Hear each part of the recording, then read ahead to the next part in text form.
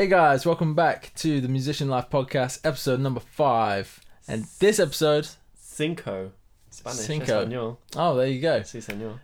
This episode, I got my man, Dave O'Grady with me, back from episode 1. What are we talking about this episode, Dave? Today we are talking about the truth about cruise ship life as a musician. Yes, and we know because yeah. we have worked on cruise ships before. Yes. Princess Cruises was the only company we worked with, to be fair. But there are other lines, and we did meet other musicians who worked on... Oh, actually, I worked on piano. I think you did as well, right? One of the ferries. I did the short term for I did DFDS as well. Oh, okay, DFDS. So we have worked at a couple of other companies as well, but we have spoke to other musicians as well who have also worked with Caribbean and stuff. That was a big one, wasn't it? Especially musicians. So yeah, we're gonna just jump into it. So I'll give you the pros and cons of being a musician on the life of the seas. Juicy gossip. Yeah. Cool. So what do you want to start with then? So let's start with the pros or cons. Wow. Start with the cons. Straight in. Start with the cons. Oh wow, negative. Start with the pros then. End on a bummer. We bring it back. It's a journey. Isn't it? It's a journey. Let's start with the pros. Pros about cruise ship life. Well, I think the obvious one is the travel you get to do. Yes. If you're interested in seeing the world, and soaking in some incredible locations all around the world, and you happen to play an instrument, this is probably the best possible way that you can go about it, because you're traveling the world and you're getting paid for it. Ultimately, for sure. Aside from the strictly musical side of it, that's the biggest perk.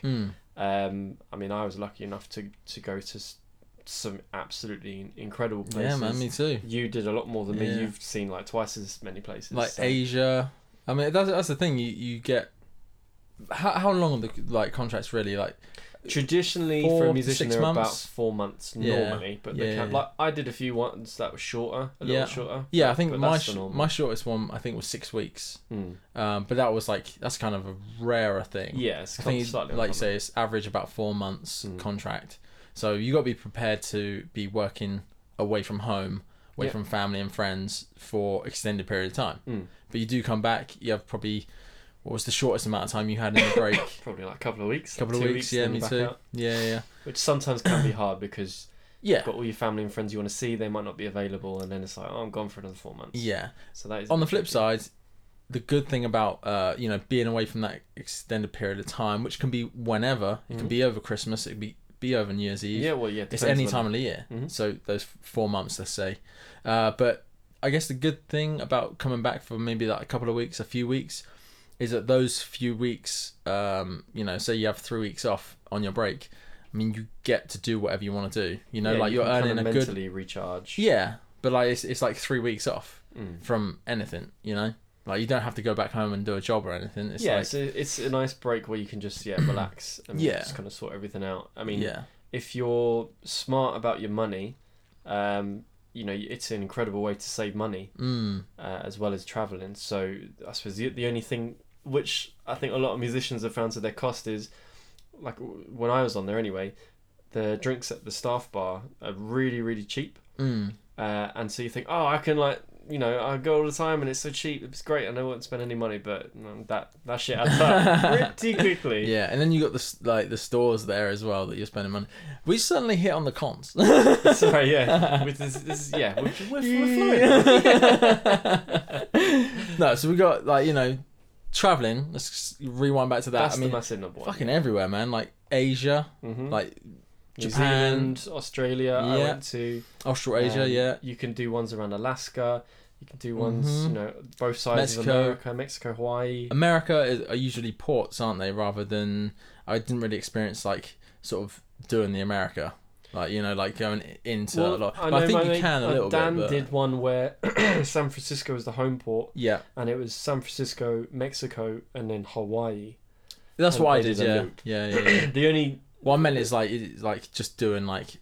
You don't do the whole East Coast or anything. Because I think they have to go out, don't they? They have to go outside of America before they come back and circle around. Some sort of legal international waters type. Yeah. Like that, isn't it? Yeah. That's why they always hit a certain port right at the end of the itinerary, then back to the home port. But anyway, traveling is pretty damn good. Even if you don't want to go that far afield, there's some incredible ones around Europe, like Scandinavia. You can do ones around like Greece and Mediterranean. I did a lot of that. Yeah. So literally, like the world's your oyster when it comes to cruise ships. The cruise ships go everywhere. Yeah. Everywhere to see, there's a cruise ship somewhere. So. And I think being the musician part of it as well, you are only there for a day most of the time. There's the odd occasion you get like, you know, the ship docks and then you're there overnight and still there the next day. Like that's a rarity. Yeah. Really. I only got that once. I did a stay over in Hong Kong. Yeah, I only had it a handful of times in 5 years. Yeah. So you have to remember as well, you're doing all this travelling, but it's not like you're on holiday where you've got like, you're properly in this village or town or city in Italy, for example, where you can actually go and explore the place full on. It's not like that. Yeah, you have to work you work every day. Much every day. Yeah. Getting a day off is uncommon, and you know, initially you can think, well, I'm only doing like 3 or 4 sets at night, so it's not a lot of work. But after you've done that for like 2 months straight and you've performed every single day, sometimes doing a deck set in the afternoon and then doing an evening set. And this perspective is from the party band. Yes. Yeah. So if you're working on cruise ships, right now we're talking about the party band, or you're about to explain like the party band kind of routine. Yeah. So our routine was if it was a sea day, as in the boat is sailing between locations, then more than likely we would go up to the top deck where there were like people could go up there and sit in lounge chairs and watch a big kind of screen for movies. There was like pools there for swim and stuff. So people are kind of chilling up there on the top deck, you know, soaking in some rays and all that jazz. Yeah. And so we went up there and did like a nice chilled out kind of acoustic set during the afternoon, and then we'd do our standard 3 to 4 sets every night. So yeah, initially you might think, oh, it's only, you know, I'm only doing like 1 or 2 hours work, but it does after a while it can be a bit of a grind, especially if you're a singer. You really need to make sure that you look after yourself and look after your voice, because singing every day, performing for you know, hours every single day, that's really hard for a singer, especially someone who's a lead singer. I mean, I played keys and I sang about 50 of the kind of 200 to 250 songs in our repertoire. So I sang a song like every other song, kind of roughly, or 1 in 3, something like that. So luckily I was okay. I didn't get any problems with having a cold or anything, so I didn't have too much trouble. But almost every singer I know at some point has had an issue, because everyone gets ill, you know. Yeah, of course. Or some people are just not as experienced, and they might just hit the drink too hard up in the staff bar, and they pay for it for the next day because they're a bit raspy. So yeah, definitely if you are going to be a singer, you do need to be careful and just kind of look after yourself. You know, really try and do a bit of research into things you can take to look after your voice. You know, like taking honey. There's I think tablets you can use. Yeah, just things to look after vocal cords. Because you can buy some little bits from, like, there's like a little shop, or there are little shops on board, especially but there's like a small one in the crew area, isn't there? Staff like shop, yeah. But again, it's not always open and stuff like that.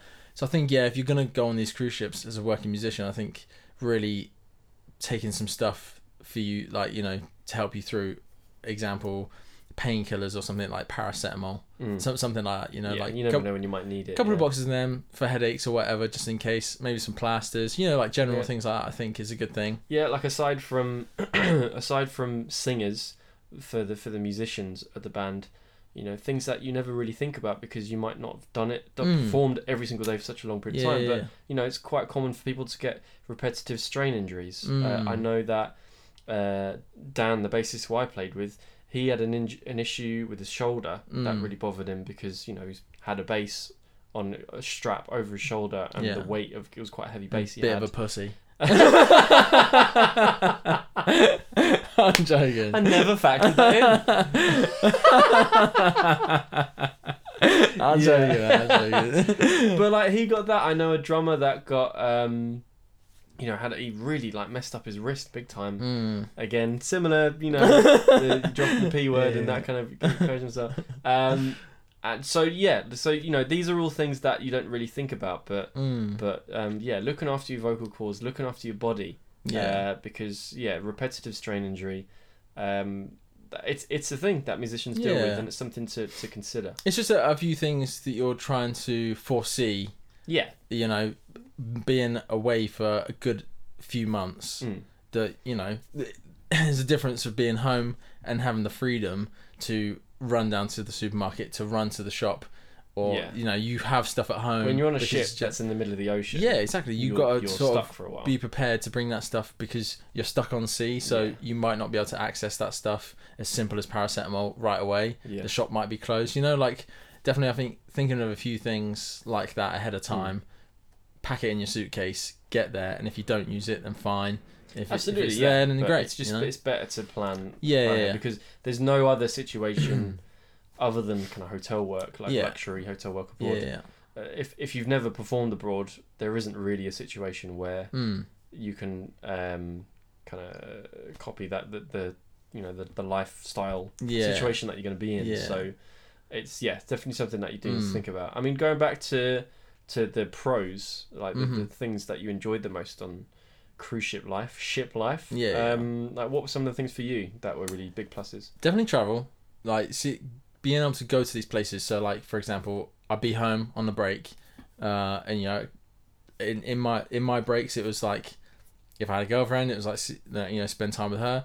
But also maybe a day, about 2 weeks. You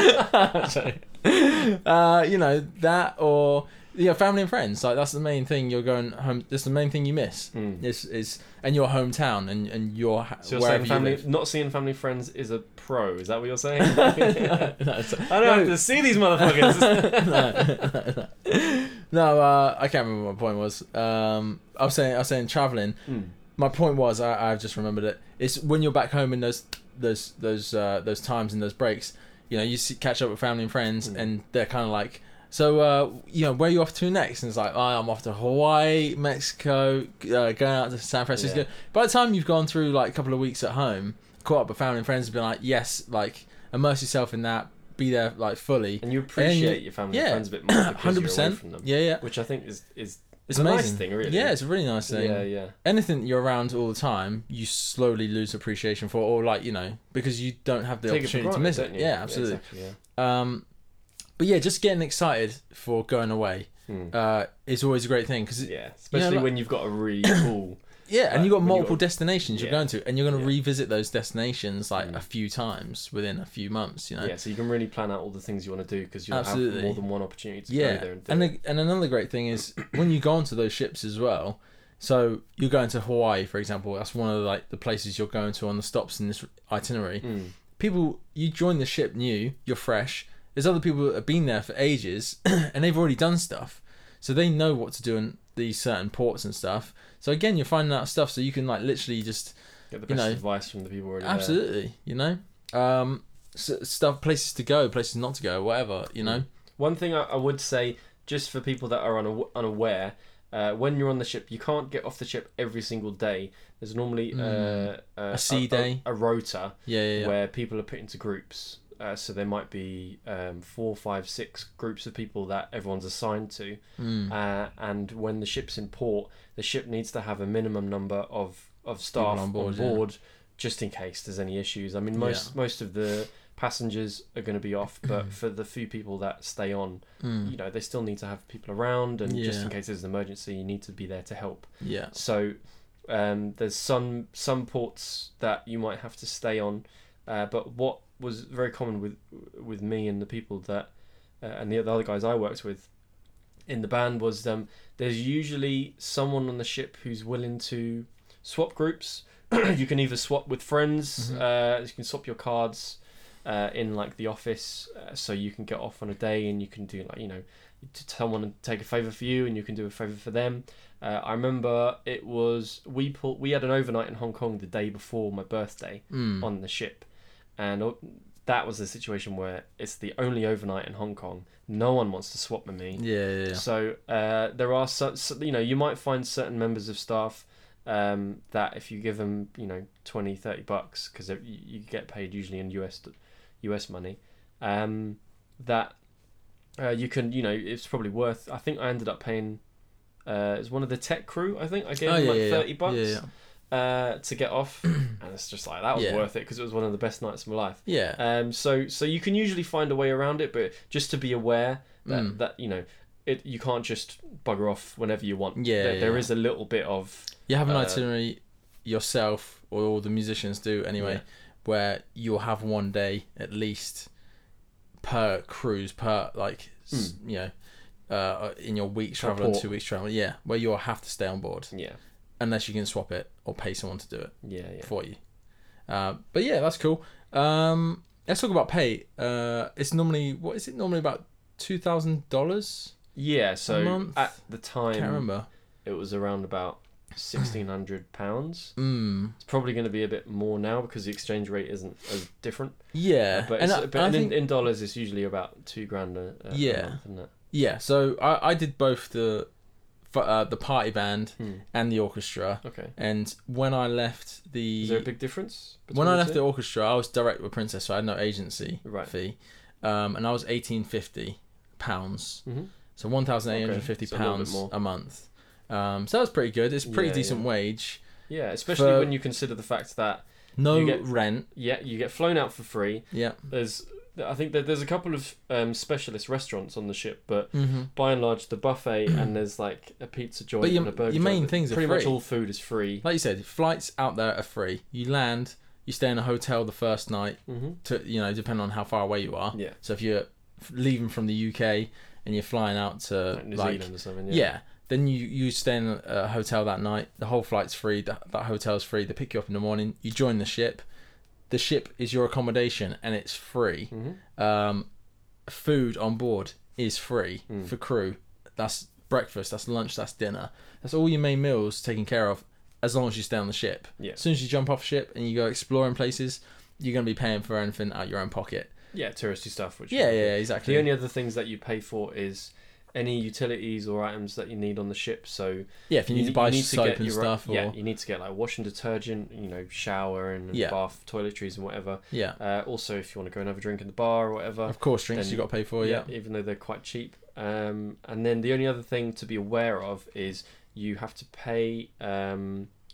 You pay for like a limit of data for internet services. Internet! I nearly forgot about that. Yeah, and so there is Wi-Fi on board most of these ships, or pretty much all the ships. Especially now, we've been out of the game for about 3 years, I'd say.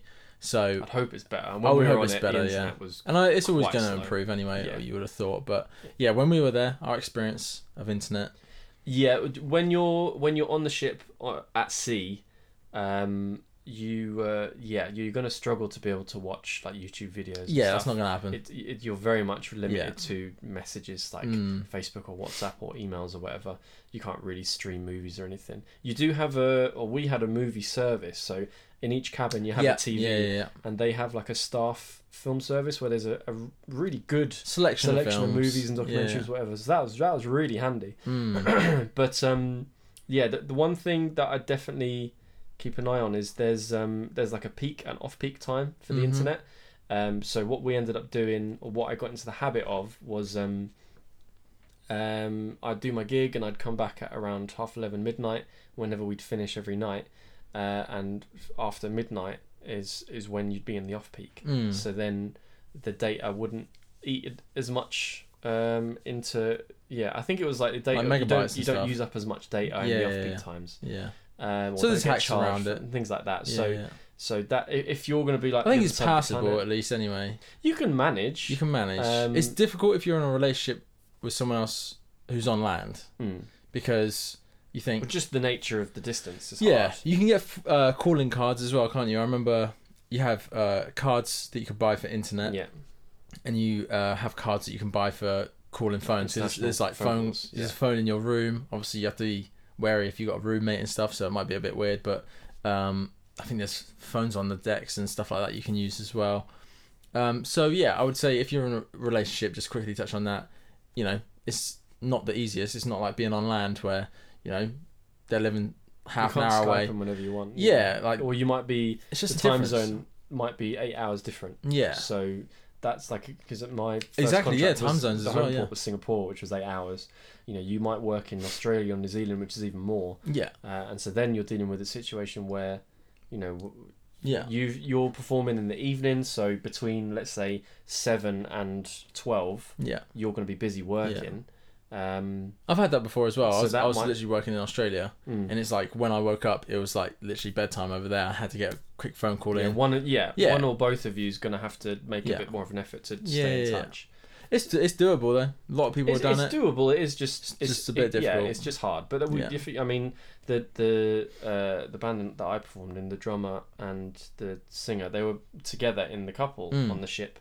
So I guess they're not dealing with long distance. They're married now. And I know other people where they've met someone new on the ship, and then you've gone on to different contracts, but they've stayed together, and it's definitely doable. It's just let's talk about the music quickly. Yes. Because obviously we talked this it's more lifestyle stuff, isn't it? Yeah, this episode is really the truth about cruise ship, our experience from a lot of different perspectives, because obviously music's great, that's what we're doing it for, but you got to think of all the other parts of it as well, which make up your life experience on this ship.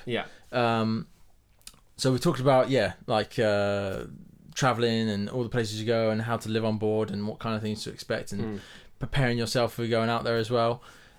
Music wise, just briefly, maybe you just touch on the party band kind of stuff, and I'll touch on the orchestra type stuff. So generally you'll have quite a large repertoire of songs, because you're going to have people that might be on the same people you're performing to for up to 10 days, maybe even 15, depending on the length of each cruise tour.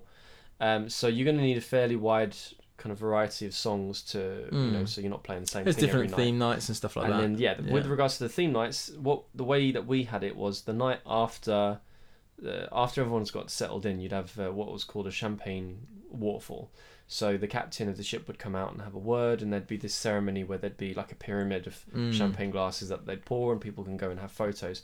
And everyone was dressed up in it was like black tie event basically, and ball gowns and stuff. So you would be playing kind of like swing jazz, or kind of like jazz standards and that kind of thing. It was kind of chilled out. You didn't soft kind of easy listening jazz and that kind of stuff.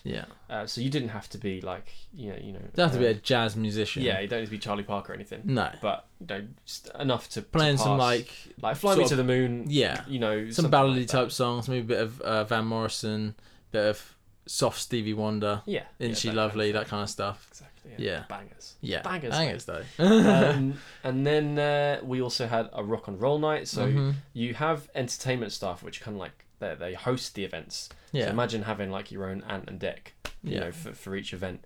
One of them being a rock and roll night where the passengers would be taught a line dance. Anyone who wants to get involved, to get them up on stage, and it would be a big kind of group participation thing. And so we would learn like a night's worth of rock and roll music, so 4 sets worth of that. We'd have another night that was a disco night, which was really good fun. We had a country night. Sorry, the country night was for the line dancing. The rock and roll was for getting people doing the jive and all that kind of stuff. What else did we have? Country, disco, rock and roll. I think those are the 3 theme nights. I think. But you also got like you said before, the deck sets, which is afternoon. Afternoon sort of like maybe a bit of reggae, bit of like acoustic bit of pop stuff like that.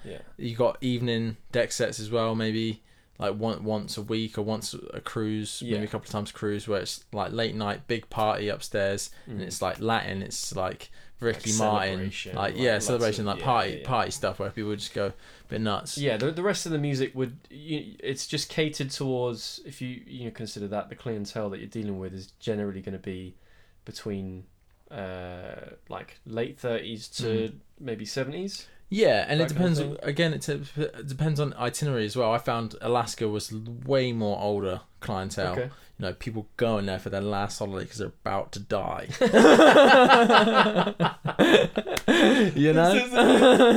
But last place I'm seeing. So that's I would say that's pretty much a good summary of the party band stuff. With the orchestra, you got quite a diverse stuff, your kind of style of music you're playing. You need to be a strong reader. You have to be a good sight reader to be that, because you're doing shows. with the whole dance cast, the whole orchestra, four singers. I mean, this is just my experience anyway. So when you say an orchestra, what would that? If you just tell the viewers and listeners what that consists I think it's always changing because they're like cutting musicians and they've gotten smaller, and some still go massive and stuff like that. So it's always going to be dependent on what cruise line you join. But from my experience, it was bass player. That was what I was doing. Drums, guitar, piano, and then I think it was 3 horns: trombone, trumpet, and sax.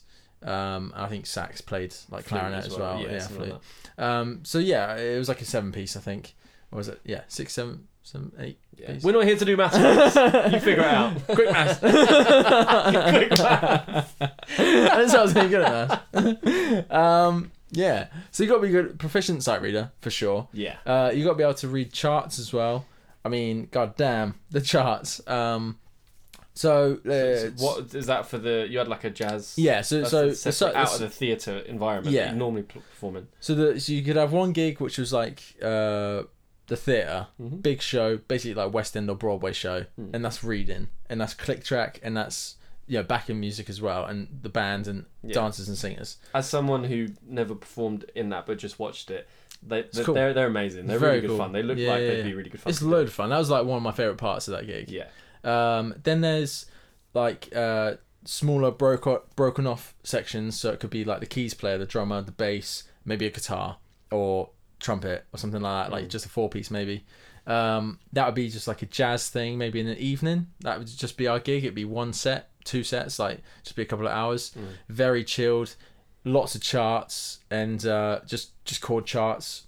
Lots of solos, I can bet. Lots of solos. So in that kind of environment, you have to be very comfortable with maybe jazz songs you've never heard or jazz repertoire in general, melodies, obviously be able to solo improvise on the spot when it's your turn, that kind of thing really. I would imagine the hardest part, that was probably the hardest part of that gig.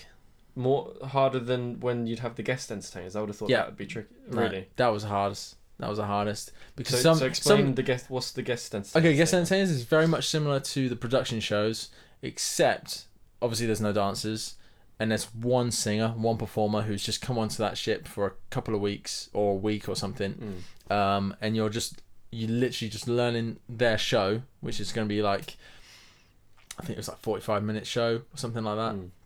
40-minute show, and you're just literally learning their music and their show and how it runs.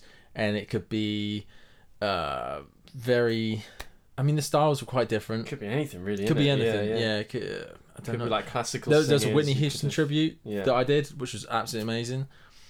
There was another guy who was like more like piano player and like comedy as well. A friend of mine who was a lounge pianist also had his own show. It was like a 70s kind of tribute. It was like 70s ballads and pop and stuff. So it was like kind of Tom Jones and that kind of stuff. So there's a whole mix out there. You could have all sorts of stuff. Yeah. But was that not really tricky because it was pretty much like you're given the music that morning or the night before, and it's like, this is it. You've got half a day to learn it. Yeah, but again, that's where the sight reading comes into it. But it's you have to be good at sight reading for that aspect, but also very good at adapting quickly on the spot to, oh, that's what you meant. This is kind of how it's flowing. I'm going to bang straight into this track, or there's a big space. And, especially for drummers, it was like very much a lot of it was like cued. So it could be like a joke going on, and then this person's like, it's this part of the joke, and it's like, or some roll, like, I don't know. That kind of stuff. Soul-destroying drum stuff. Yeah. I'm pretty sure what else is a part of that gig. Oh, big band gigs as well. Again, that's sight reading. That's just charts and stuff. So yeah, that was cool. What else was there? That sounds like most of it, really, doesn't it? Yeah, just trying to think. The orchestra gig is definitely more diverse in the stuff you're playing, from like theatre shows to little jazz gigs to big band to I don't know what else. Range more. The distinction I would make is, I think to be a musician in the orchestra band, you need to be more technically proficient, and you need to be a stronger sight reader. Yeah, stronger sight reader. Improvisation is a must. Those two things are key, and just your general knowledge of the instrument and how to play with other musicians. Get those down, you're good. Yeah, whereas the party band it's as much about it's more memory than sight reading. Yeah, because you're not playing to lead sheets. No sheets, no notes. I mean, ready. I had an iPad in the corner, but I very rarely used it. Sometimes just for lyric cues. Yeah, it's more like a live wedding band type thing. It's like more like in that vein. And it's the performance. You'll put live performance on stage visually. Yeah, it has to be more energetic. Yeah, than the orchestra. Almost as important as the music that you're playing. In the orchestra, you're sitting down. Yeah, you're a session player. You're in the background. You can just chill and focus on the instrument. That's it. It's not about performance physically. Yeah, it's about playing. It's just about the instrument. Whereas the party band, it's probably because you're playing less complicated, more kind of pop, kind of mainstream music. There's less of a technical aspect and more of just a show kind of performance aspect. So if all you've done is like jazz and then you're being thrown into a party band, you need to make sure that you're not just sitting. Well, you're not going to be sitting. You're going to be standing up. There's going to be lots of energy. Definitely. So you need to factor that in if you're going for that kind of job. Yeah, cool, man. I think that's pretty much. We've hit most of the things on cruise ships from our experience, at least anyway, for this quick episode. Yeah. Just before we finish, I'd just say, who would you recommend this type of job for? The cruise ships. If you've never done the cruise ships before, would you recommend going and doing it? And who's it best suited for, do you reckon? 100% I would recommend any musicians doing it. Mm-hmm. It was so much fun. Yeah. If you enjoy travelling, it's an almost ideal scenario where you can get paid to travel the world and go to incredible locations. Aside from that, I think it was really, really good for me. It really improved me as a musician massively because I was never in an environment before where I was performing live every single day. And if you're doing that for several months at a time, if you're serious about your instrument and you're willing to put in the work outside it, and if you want to work on improving your technique and your scales and soloing, whether you're doing the orchestra band or your performance side of mine, I really felt that I improved massively as a singer. There was a huge difference in my singing, just my confidence, but also I think just my technique naturally improved because you're doing from the party band side, you have 250, 300 songs. Once you know them, you know them inside out towards the end, so you can really kind of play with it and you can try things. Yeah, that's true. Which I like to do, and I feel that my technique really improved as a pianist as well. Just because once you have the set list is set, you probably learn a couple every now and then as you're on the ship, but you've got this is my block of songs. This is what I'm going to do, and when you're performing that set list over a week or two over and over, that you can really hone your craft and focus in on it. So incredible fun, a great way to save money, a great way to travel, and a really good way to improve as a musician technically as well. Cool, nice. I would recommend it. If it depends on what you want out of being a musician, but if you want to travel, if you want to earn some money and be able to save some money, best opportunity to be able to do that. 100%. Because you're not paying anything. We've already discussed that, but you can save a lot of money and you can come away from that experience. And I think if you've never done it before, just go do it once at least. I think the people that don't do it, the musicians that don't want to do it, would be like original singers, something like that, who really just have the ambition and goal of being like, I want to be an absolute session player in like London or some big city like that, and I want to write my own material and I want that to be my life. And that's a long process, obviously. But that's kind of the musicians maybe who wouldn't go and do that. Yeah. I reckon anyone who's looking for like a long-term career and just wants to do that, then that's absolutely doable. Like you can be the orchestra, you can be the party band, and you can just do it for 5, 10, 15, 20, 30, 40 years. Yeah, there's a huge age range of musicians on the ships. So if you're interested in doing it long term and you're happy to move around, then it's definitely a way of life that a lot of people do. Or I recommend it to musicians just coming out of college or university. That's kind of how we did it. Yeah, exactly. Just finished studying. You've only studied music and done some gigs and stuff, locally or in the UK or wherever you're based, and then properly go and do that. Just do one contract, see what it's like, come back home and then do something else, whatever, But I would recommend it as well.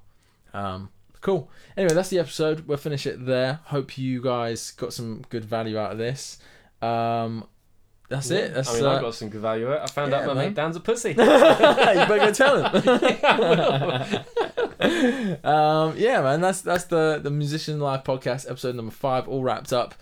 Find us on YouTube. We got the videos. If you're listening on the audio, you obviously found us on the podcast, all platforms. And that's it. And then drop us a message. Drop a message either in the YouTube comments, or drop it on Instagram. Drop it on my Instagram. Private message me, whatever. Which is? JK the bass player. Or, what's yours? Mine is David O'Grady 3. David O'Grady 3. Yeah, the number 3 at the end. Number 3. That's it. We'll catch you on the next episode, guys. Peace out.